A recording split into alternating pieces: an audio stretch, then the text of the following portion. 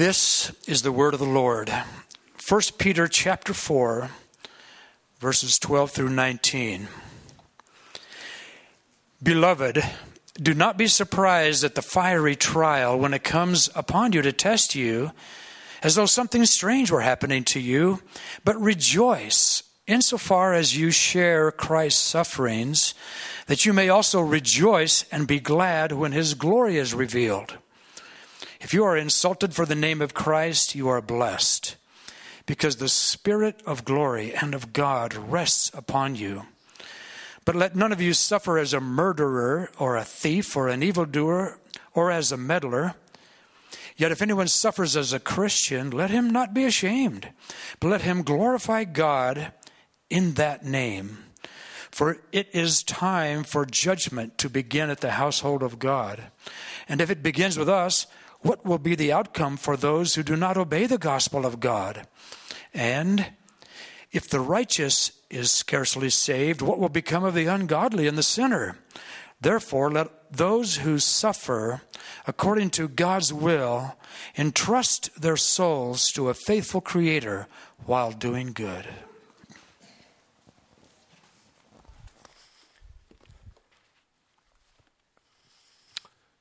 Let us pray. Heavenly Father, we thank you for your word this morning. These are poignant words. These are sometimes scary words, but these are also words of great comfort. And we pray that you would comfort us this morning, as we know some are suffering even now. Lord, speak to us through your word, and it's in your Son's name we pray. Amen. You may be seated.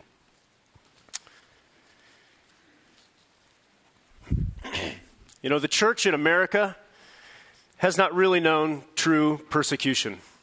But recently, some have said that the current or recent sexual revolution is the canary in the coal mine, and that canary just died.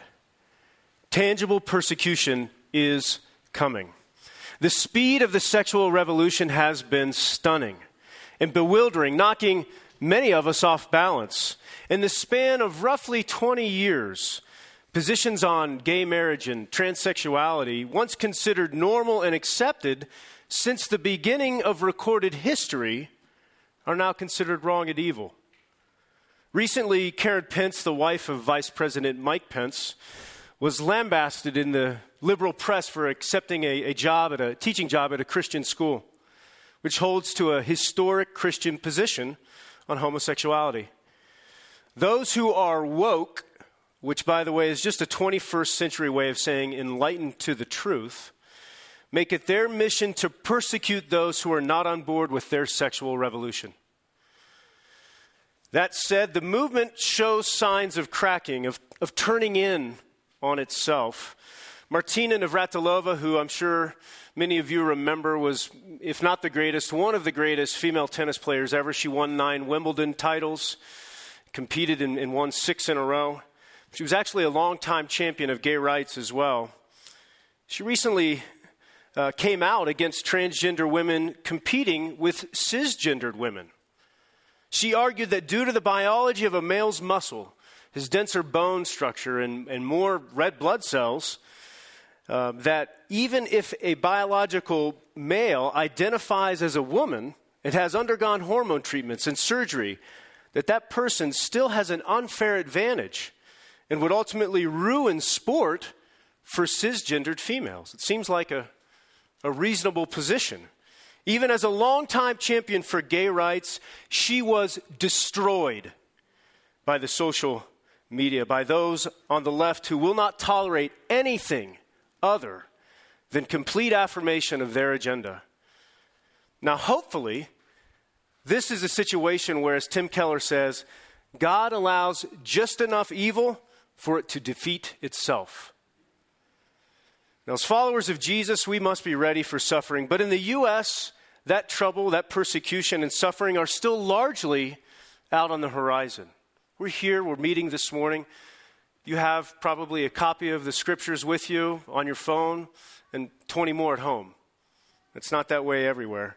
But nevertheless, we must prepare for it. In the meantime, in our American context, where we face very little suffering due to association with Jesus, what are we going to do with this text this morning? What do we do? Suffering and pain are a large part of our existence. They exist outside of persecution as well. Now, that may sound down or glum, and I know there are many optimists among us here this morning, and I am thankful for you. But we need to wrestle with the truth of our existence. Tim Keller said, when we hear of a tragedy, there is a deep-seated psychological defense mechanism that goes to work. We think to ourselves that such things happen to other people, to poor people, or to people who don't take precautions. Or we tell ourselves that if we only get the right people in office or the right social systems in place, nothing like this will ever happen again. Such thinking fails to take seriously or to admit the lived truth of the terror of creation, of the rumble of panic underneath everything. And that panic comes from death. Death is irreducibly unpredictable and unavoidable. A brother commented to me this week, it seems like every book of the Bible has something to say about suffering. And he is right. It is a theme woven throughout all of Scripture. And not only do we see it in the Scriptures, take a moment to think of all the suffering that takes place here in the U.S. amidst so much material wealth. The untimely death of a loved one, or even death in the normal course of life. Just because it is normal doesn't make it okay. Cancer that comes despite a healthy lifestyle, a dead marriage, career reversal, loss of wealth, abuse at the hands of a spouse or someone in authority, divorce, estranged children who walk away from Jesus, loss of reputation due to lies and slander. If we aren't going through something right now, then we definitely know someone who is. Suffering is the sine qua non, the without which there is nothing on this side of Eden. But it's not all bad. It's not all bad. Suffering refines us and shapes us in ways that nothing else can. I think Chuck Swindoll said it well. Suffering has a way of teaching us things we didn't know we needed to learn. And it draws us near to the heart of God who suffered for us. So even though our situation here today in the U.S. is not as dire as our brothers and sisters in Pontus, Galatia, Cappadocia, Asia, and Bithynia, we do know and experience suffering. And today we'll learn something about suffering as Peter calls it the fiery trial. We'll see that suffering is necessary, that it can bring blessing, and that for the follower of Jesus there is reason for hope in suffering. So let's look at this first point in our outlines, the necessity of suffering. There is in all of us a sense that when we give our lives to God, in return, we will receive freedom from pain. Maybe not all pain, but definitely the really bad stuff. You see this most clearly in the health and wealth gospel, where God wants to give you your best life now. But even those who stand on more solid biblical grounds often come with a transactional mindset when they come to God. Lord, if I do A, B, and C for you, you will do X, Y, and Z for me. And that includes keeping suffering out of my life. The problem is, you won't find that anywhere in the Bible. God's not a God of transaction. And that's why Peter says, do not be surprised at the fiery trial when it comes upon you as if something strange were happening. Peter is using a gentle rebuke to get his people's attention. He says, guys, wake up. Don't be so naive. Don't be such a rube to think that life in Christ means freedom from suffering. On the contrary, beloved, this is what you have signed up for. Suffering is a part of this broken world. It's so common and accepted and understood that almost every worldview has a way to explain it and to move through it. And I just want to give us some context, and then we're going to compare how that looks to a Christian worldview. So let's look first at a moralistic view. They say that suffering is a result, really, of just whether you've been a good person or a bad person. Pain and suffering are really just a result of a failure to live rightly. And we could look at the Buddhist as well, say that suffering is a result of your desires and comes from a lack of understanding that you are ultimately not an individual, but part of a larger consciousness. In order to get through suffering, one must transcend their desires by detaching their heart from people, the world, material things, etc., and understand that their identity is part of this larger consciousness. In Islam, suffering is a result of fate and destiny arranged by the inscrutable will of Allah. Allah cannot associate with you in your suffering or understand what you are going through, but may be merciful to take it away.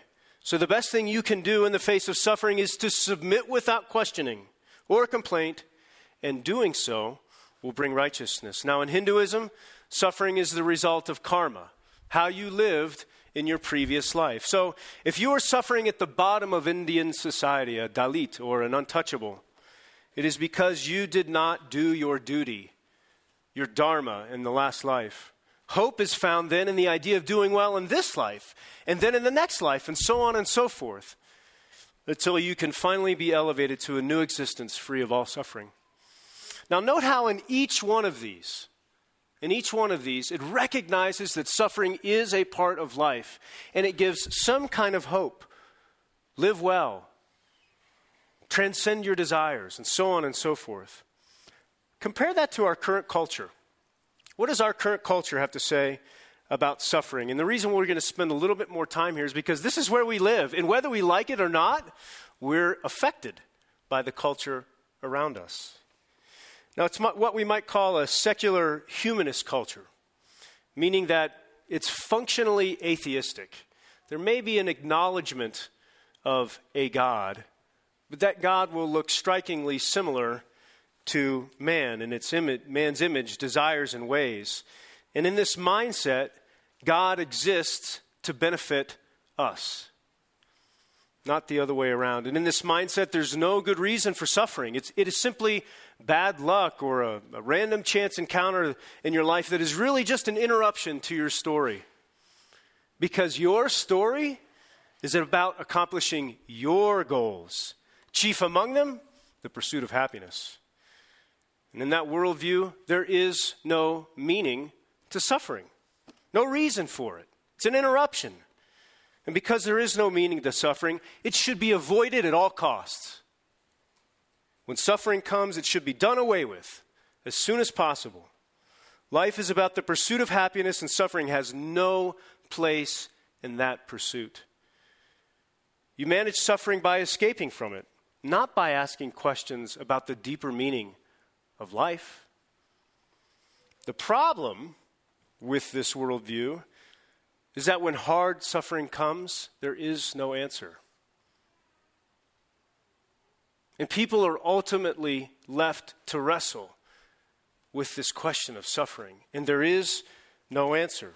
On December 14th, 2012, a gunman entered Sandy Hook Elementary School in Newtown, Connecticut, killed 26 people. 6 of those were adults, 20 were children ages 6 to 7. On April 20th, 1999, 2 gunmen entered Columbine High School and started shooting up the high school. After that shooting in Newtown, Connecticut, social media was ablaze with people saying that they were praying for families. People who had no real faith walk at all, saying that they were praying for the families in Newtown. In Jefferson County and in Littleton, churches saw an explosion of attendance in the weeks and months after Columbine. People that would not normally darken the door of a church came because they were looking for answers. So what does the Bible have to say about suffering? How does it answer questions like, why has this happened?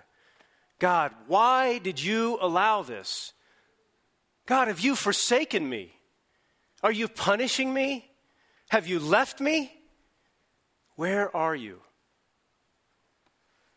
Well, let's just compare real quick. Unlike the moralistic view, it tells us that it's not about whether we've lived a good life or not. If you're familiar with the book of Job, we know that Job was one of the best men to ever walk the face of this earth, and yet he saw suffering unparalleled by other men. It wasn't about whether Job was a good person or a bad person. Unlike Buddhism, it tells us that it's not a matter of transcending our desires and removing our desires. Desires for good things like family, resources, a job, time for recreation, for the Broncos to start winning again. These are all good things, but they must not supplant the best thing. Luke 14, Jesus says, if you want to be my disciple, you got to hate your father, your mother, your brother, and your sister. Now, was he saying that you had to actually hate your relatives? Of course not. What he was saying was, in relationship to how much you love me and how much you're willing to sacrifice for me, it will look like you hate your father and your mother and your brother and your sister. It's the same thing with our desires. Now, like Islam, the Bible shows us that in suffering, God is God. And his ways often are inscrutable. We can't always understand them. But very much unlike Islam, God is there with you in it. He is with us. He is approachable. He is loving. He is our heavenly Father, our good shepherd. We aren't expected to suffer alone with a stiff upper lip, unbowed by the grief and weight that it brings. Did you know that of 150 of the Psalms, fully 1/3 are laments? These are people crying out, God, where are you? Help me. Unlike Hinduism, we're not punished in this life for the sins of the former life. The Bible teaches that this is the only life that you have. And if you're trusting Jesus for salvation, then he took the punishment for all your sins on the cross. And unlike our secular humanist culture, it tells us that suffering is for our testing.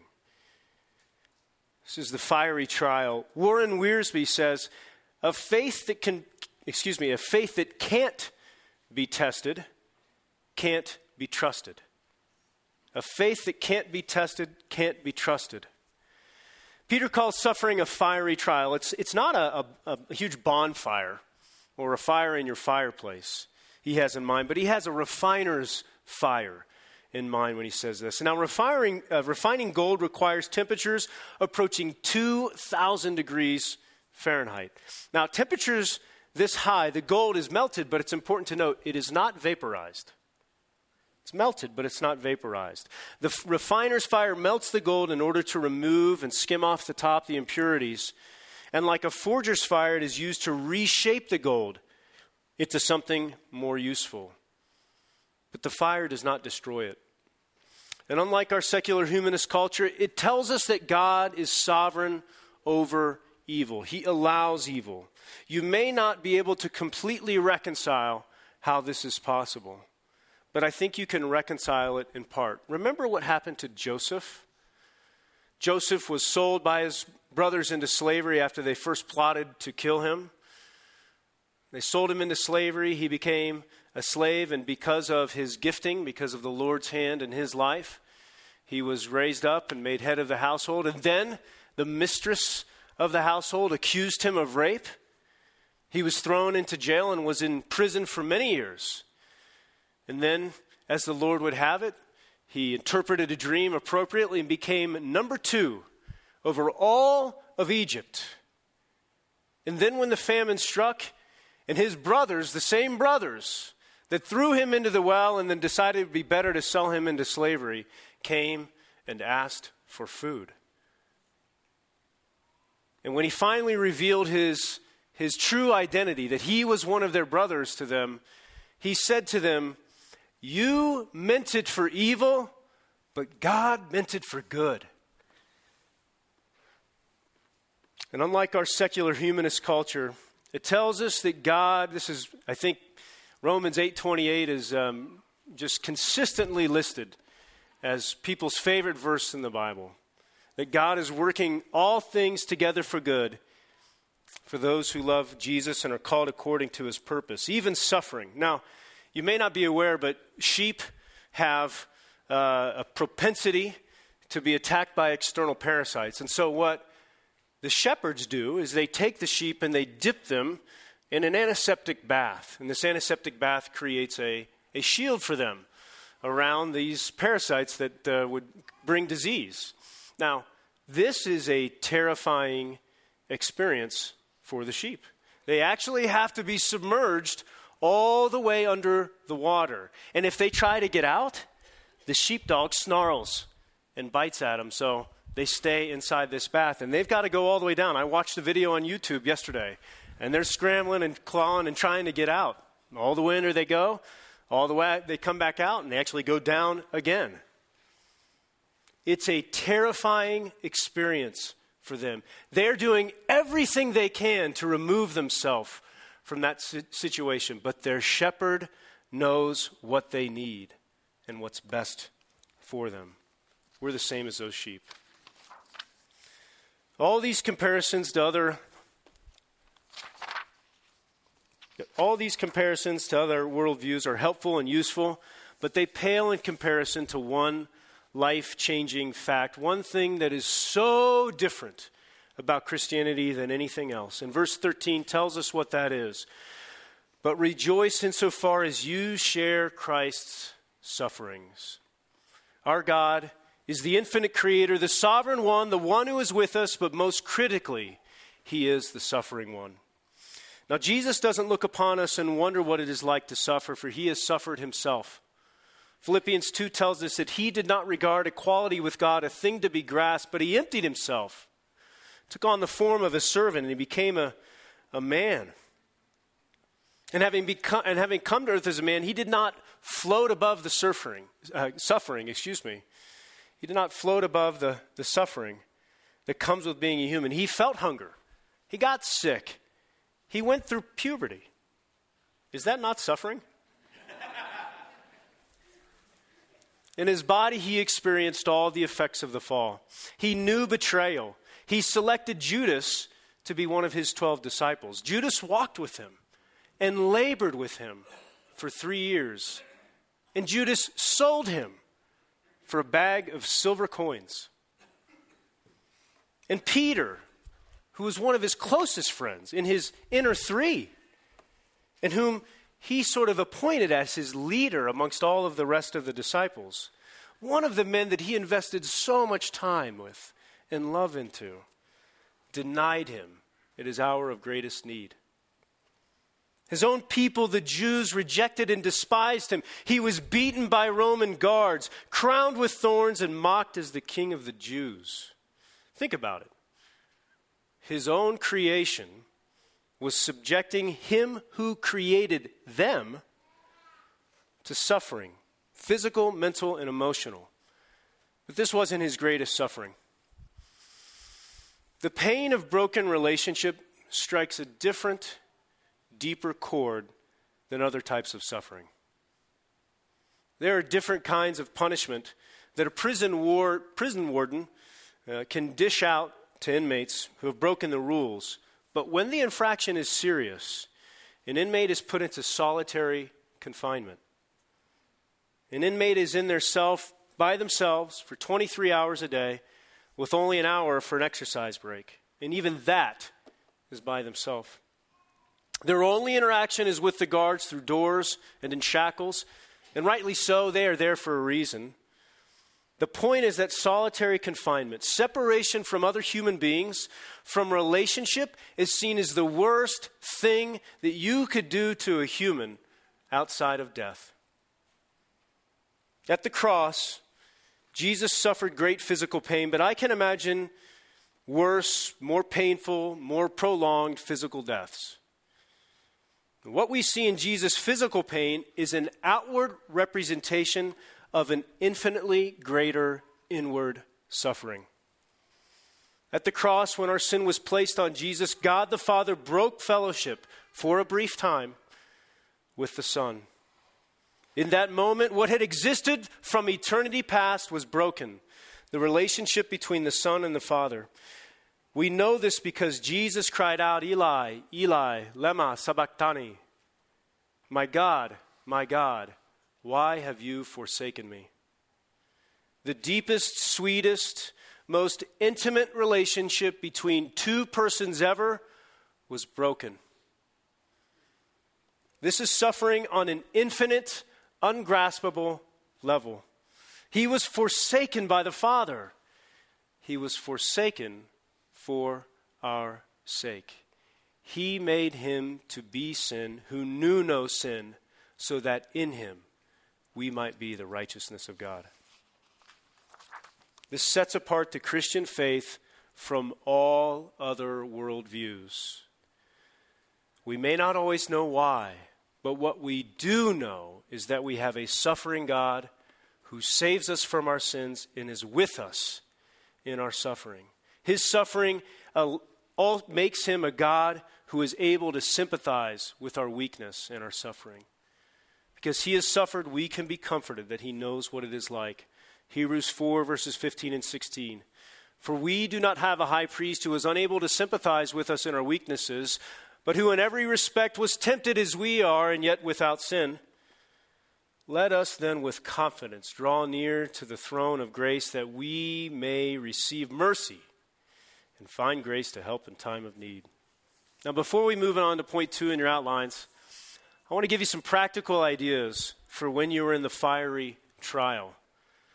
There are some things we can do, but there is not necessarily one formula that works.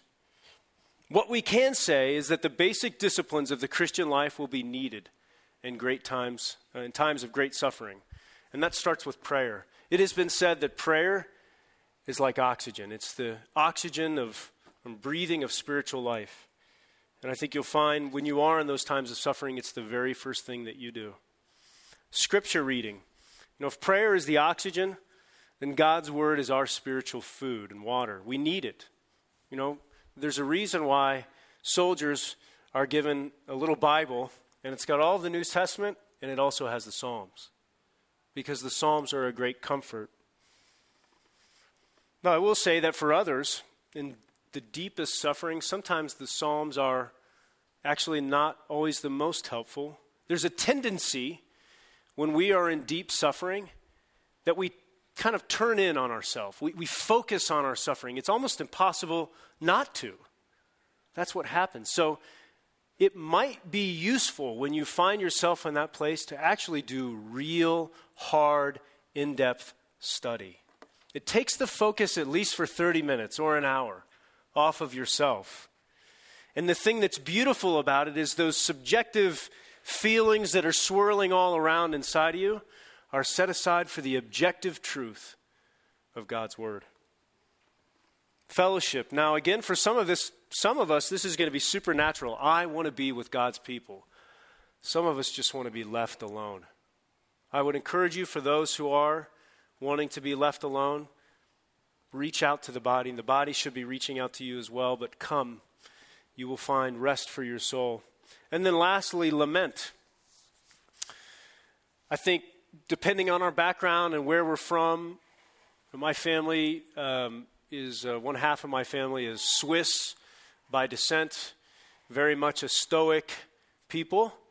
And there might not necessarily be room for this type of weeping and wailing before God. But as I've already mentioned, read the Psalms. There's a reason why the Lord allowed those Psalms to be in our scriptures, because he wants us to know that in our darkest, deepest hour of need, he just wants us to come to him. It can be a total mess. It will be a total mess, but we can still come to him. Having said all that, it is preparation for suffering that's probably the most important thing. And this is what Peter's getting at. Be prepared for the fiery trial. Don't be surprised. Just like a bridge is built not just to carry the load of the cars that cross it, it's also built to withstand the buffeting of hurricane-force winds. So it is the believer who knows their Bible will be able to withstand when the buffeting of life comes to them.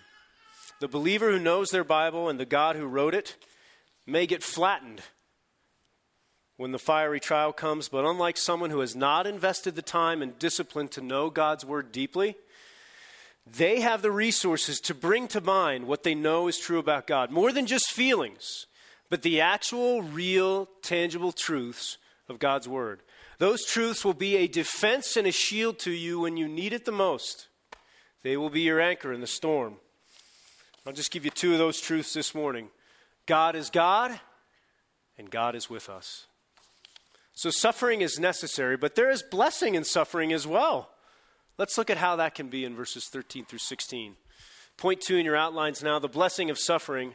But rejoice insofar as you share Christ's sufferings, that you may also rejoice and be glad when his glory is revealed. Peter says rejoice twice. First, we rejoice when we share in Christ's sufferings now, so that secondly, we can rejoice at his return. Now, the second rejoice is co-joined with be glad, and in other translations, it's actually written overjoyed. So we rejoice now when we suffer so that we may be overjoyed when Jesus' glory is revealed at his return. But how can there be joy in suffering? Suffering is by definition miserable and painful. I think it's important to make a distinction between joy and happiness. The two are most decidedly not the same. Happiness is a good feeling. It's a sense of well-being, usually associated with our circumstances. Joy, on the other hand, comes from a much deeper place than our circumstances or how we feel. True joy is based upon unshakable truths that are outside of ourselves. True joy is based upon God's promises for our salvation, for his return, for our vindication, for the living hope of eternal life with God. Now, Frederick Douglass, if you may recall, was a famous American slavery abolitionist. He spoke of the difference between happiness and joy in slaves. He said, "I have often been utterly astonished since I came to the North to find persons who could speak of the singing among slaves as evidence of their contentment and happiness. It is impossible to conceive of a greater mistake. Slaves sing most when they are most unhappy. The songs of the slave represent the sorrows of his heart, and he is relieved by them only as an aching heart is relieved by its tears." This is why Paul, who suffered greatly, stoned once, beaten with 39 lashes 5 times, beaten with rods, shipwrecked 3 times, adrift at sea for a night and a day, danger from Gentiles, Jews, false believers, sleepless nights, hunger and thirst, without food, cold and exposure, and daily bearing the weight of shepherding many churches. This is how he could say in 2 Corinthians 6, verse 10, that he was sorrowful, yet always rejoicing. His circumstances brought him sorrow, but he rejoiced in the unshakable foundation of Jesus Christ and him crucified. Now, furthermore, suffering from Christ's name results in communion with him. We share in Christ's sufferings. We are reminded of Jesus' words in John 15:20. The servant is not greater than his master. If we are following Jesus, this is our call, to suffer with him. But look at the word communion. In Greek, that word is koinonia, which is a multifaceted word meaning fellowship, partnership, participation, and sharing. What kind of depth and breadth of relationship we have when we suffer with Jesus? It draws us closer to him. That is an unmitigated blessing of suffering. And how counterintuitive is the Christian response to suffering then, that we would rejoice? It runs contra to all that surrounds us, and yet it delivers us in a way that the thinking of this age is completely unable to do. The blessings of suffering are not just communion with Jesus and joy at his return, but also verse 14, which says that the Spirit of God rests upon believers who are suffering. Now, in the Old Testament, the Spirit would come and go. He didn't ever rest on somebody. But when you accept Christ as Savior and you're trusting in him, you receive his Holy Spirit forever. It's the seal of your he is the seal of your salvation. Some number of sermons ago, we dug into the Greek word for Holy Spirit, which is paraclete, and found that we could also translate his name as the called alongside strength provider. That's who the Holy Spirit is. And in this verse, we see that our called alongside strength provider gives refreshment, relief, and a break from the burden of suffering. Lastly, verse 16 shows us that the blessing of suffering includes no fear of shame. Suffering as a Christian will be vindicated by God himself.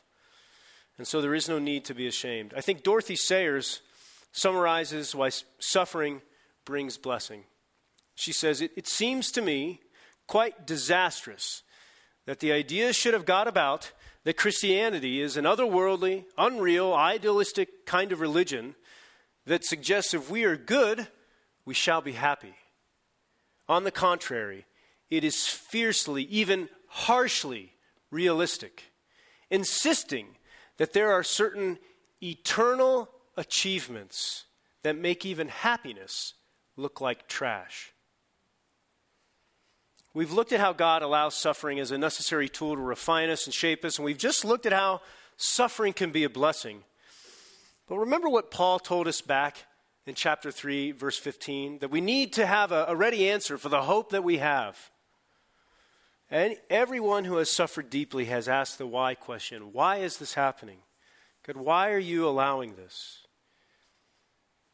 C.S. Lewis said, God whispers to us in our pleasures, he speaks in our consciousness, but shouts in our pains.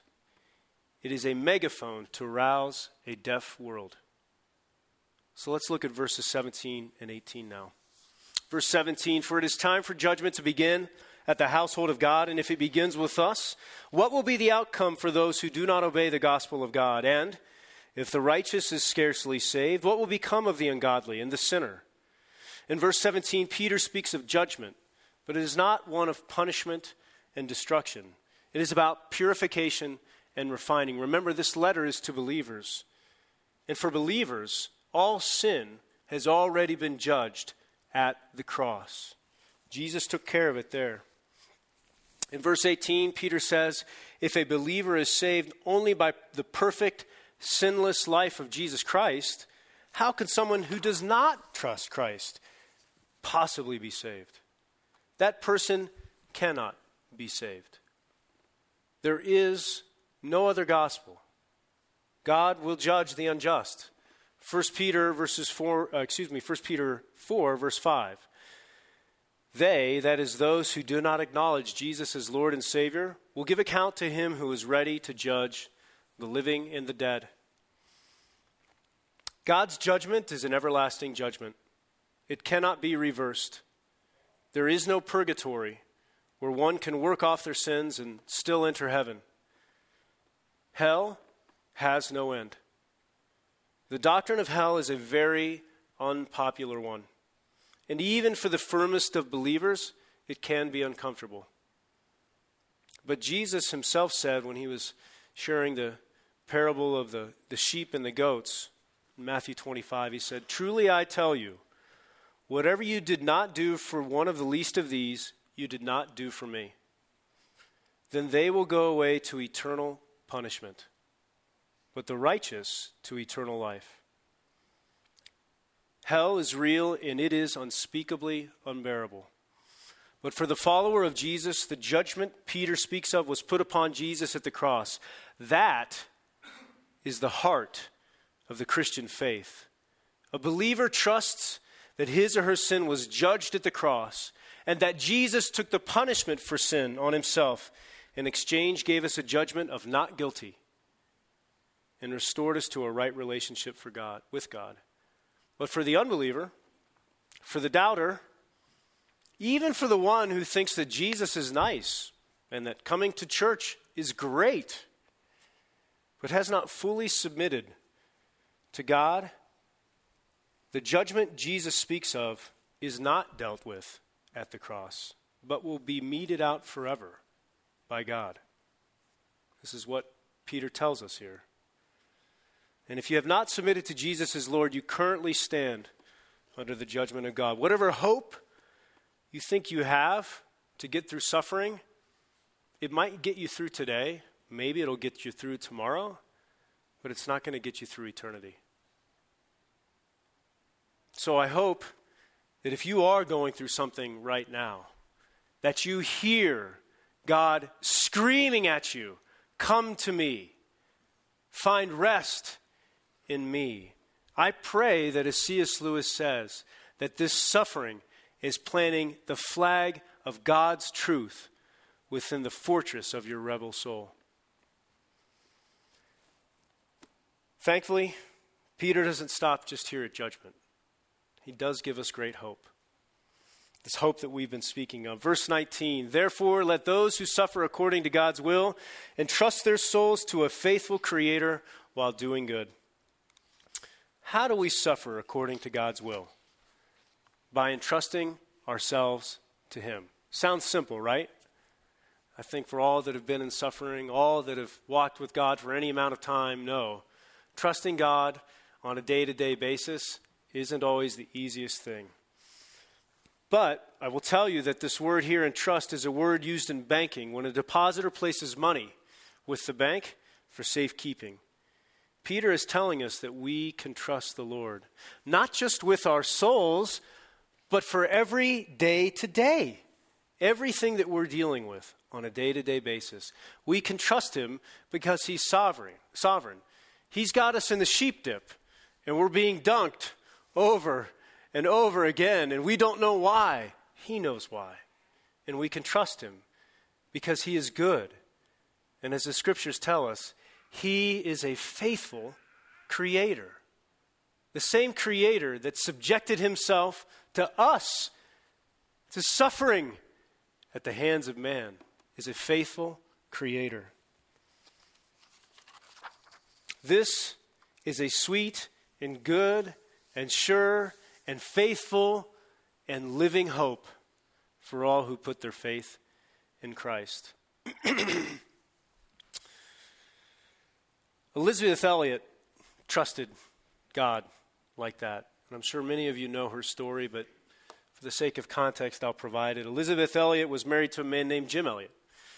And they went to South America with a burden to share the gospel with a native people, the Waorani Indians, with a native people in South America, to share the gospel with them.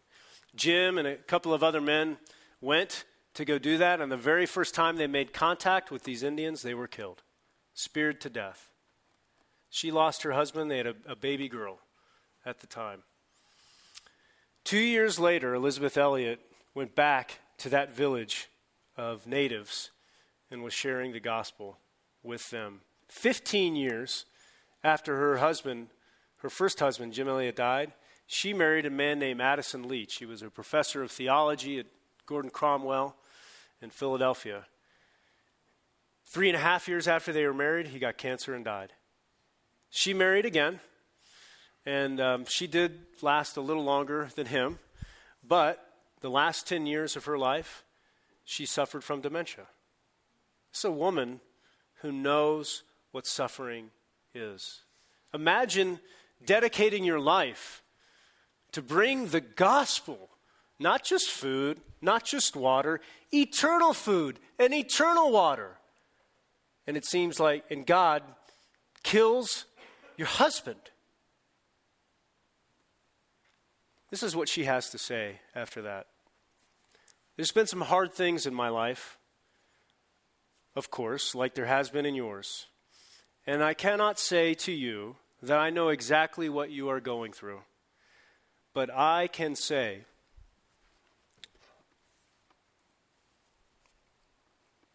that I know the one who knows. And I've come to see that it's through the deepest suffering that God has taught me the deepest lessons. And if we will trust Him for it, we will come to the unshakable assurance that He's in charge, that He has a loving purpose, and that He can transform something terrible into something wonderful. Your suffering is never for nothing. Would you stand with me in prayer?